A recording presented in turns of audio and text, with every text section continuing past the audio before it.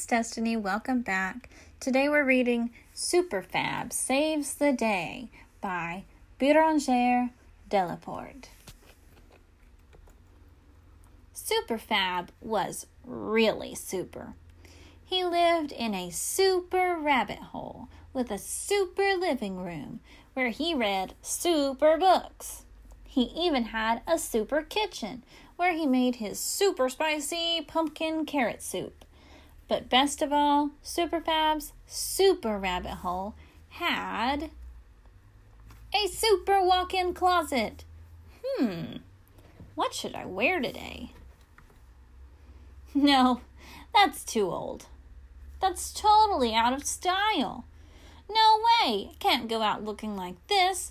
They'll call me Super Carrot for sure. Being the best-dressed superhero sure took a long time.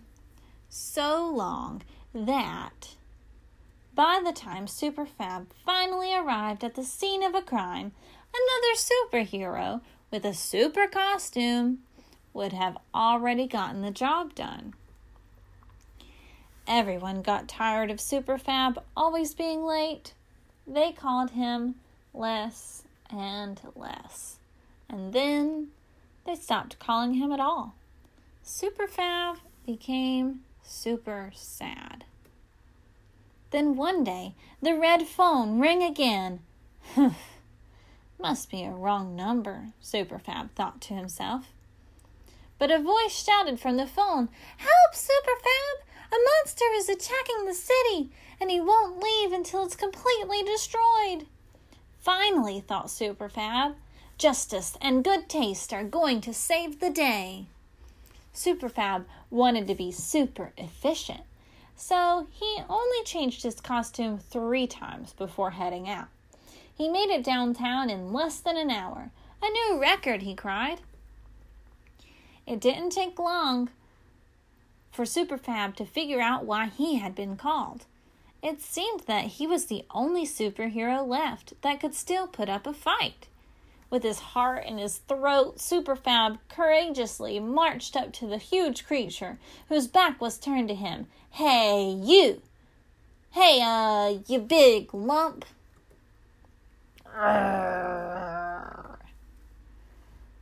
"Wow, those are super gloves.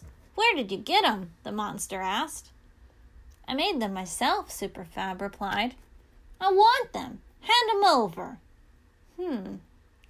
I don't know. I stayed up a few nights in a row to make these gloves. It took forever to design the pattern, choose the fabric, stitch them together. But please, I'm begging you, I just have to have those gloves. "Well, okay, on one condition." "What's that?" "You must leave our planet right away." "That's impossible. I am the destroyer. I can't leave until everything is destroyed."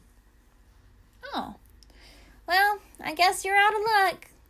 Superfab took off one of his gloves and pretended to chew on one of the fingers. Immediately, the monster shouted, "Please, no, I'll stop. I'll do whatever you want."